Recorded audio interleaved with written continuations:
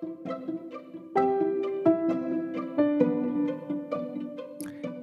morning, everyone. The context of this chapter, Isaiah 43, is a section where God is addressing the Israelites regarding their future captivity in Babylon and their return from that captivity. So let's look at this chapter one section at a time. In verses 1 through 4, notice how fully God takes ownership over the lives of the Israelites. His claim for ownership is because God created them and formed them. Moreover, because God formed them, chose them, and redeemed them, they had nothing to fear. That's true of us today as well. As Christians, we're being formed and forged into the people of God. As it says in 1 Peter 2, 9 and 10, but you are a chosen race, a royal priesthood, a holy nation, a people for his own possession, that you might proclaim the excellencies of him who called you out of darkness into his marvelous light. Once you were not a people, but now you are God's people. Once you had not received mercy, but now you have received mercy. Notice all the instances of I and you in verses 1 through 5. I have redeemed you. I have called you by name. You are mine. I will be with you. I am the Lord your God. You are precious in my eyes and honored, and I love you. Fear not, for I am with you. All of these instances of I and you show how relational God is and how he desires to have that kind of personal relationship with us. Now, I think there's a human tendency to make our relationship with God to be abstract, heady, and just theoretical. And in some sense, God is easier to handle and manage if we keep him at that kind of abstract, heady level. It's so much more challenging and harder to relate to God, but of course, so much more rewarding as someone who is mindful of me, cares about the nitty-gritty details of my life, my words, my thoughts today, and who wants to relate to me at that personal level.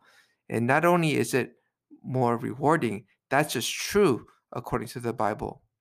And if you zoom out and think about it, it's amazing that the creator of the universe condescends to give himself to the Israelites as their personal possession because he loves them, because they are precious to him, as he says here. Again, this thought should fill us with wonder. Why would the one who created the stars even pay attention to rebellious creatures on this tiny planet? But amazingly, he does so. And although the Israelites have broken their covenant with God time and time again, God will keep his side of the bargain again and again. In verses 6 through 7, God says that he will recover his people from all the lands where they have been taken away to.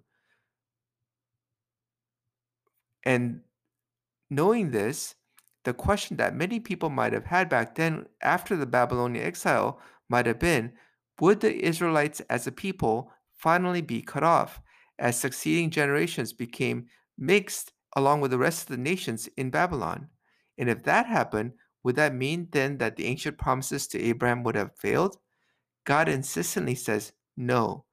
Even if the exiles themselves do not return home, their descendants, who God says are his sons and daughters in verse 6, they will return back home. God's promises will not fail. He created Israel for his glory, verse 7, and that purpose will certainly come true.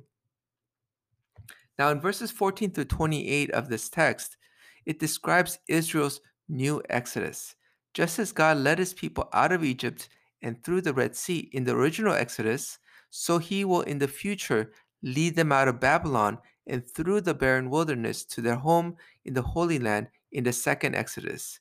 Just as he defeated Pharaoh's army in the first Exodus, so he will defeat Israel's army and quench them like a wick the second time around.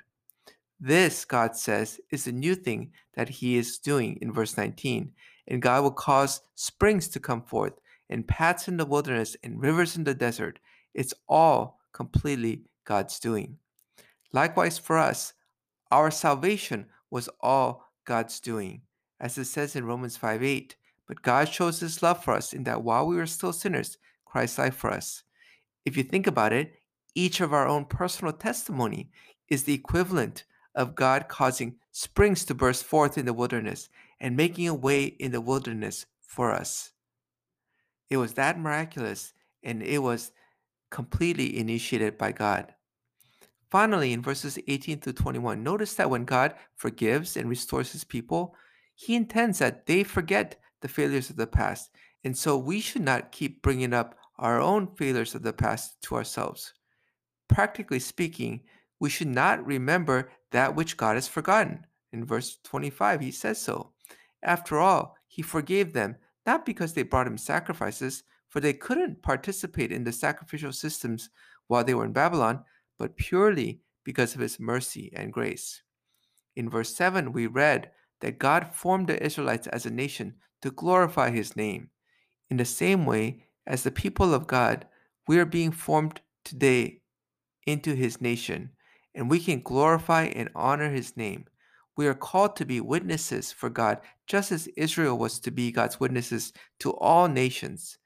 This is an exhortation that we are given many times in the New Testament. So, for example, Philippians 2:14 through 16. Do all things without grumbling or disputing, that you may be blameless and innocent, children of God without blemish, in the midst of a crooked and twisted generation, among whom you shine as lights in the world, holding fast to the word of life, so that in the day of Christ I may be proud that I did not run in vain or labor in vain. May we continue to represent Christ in our generation in this manner, and so shine as lights in the world as brightly as we can today.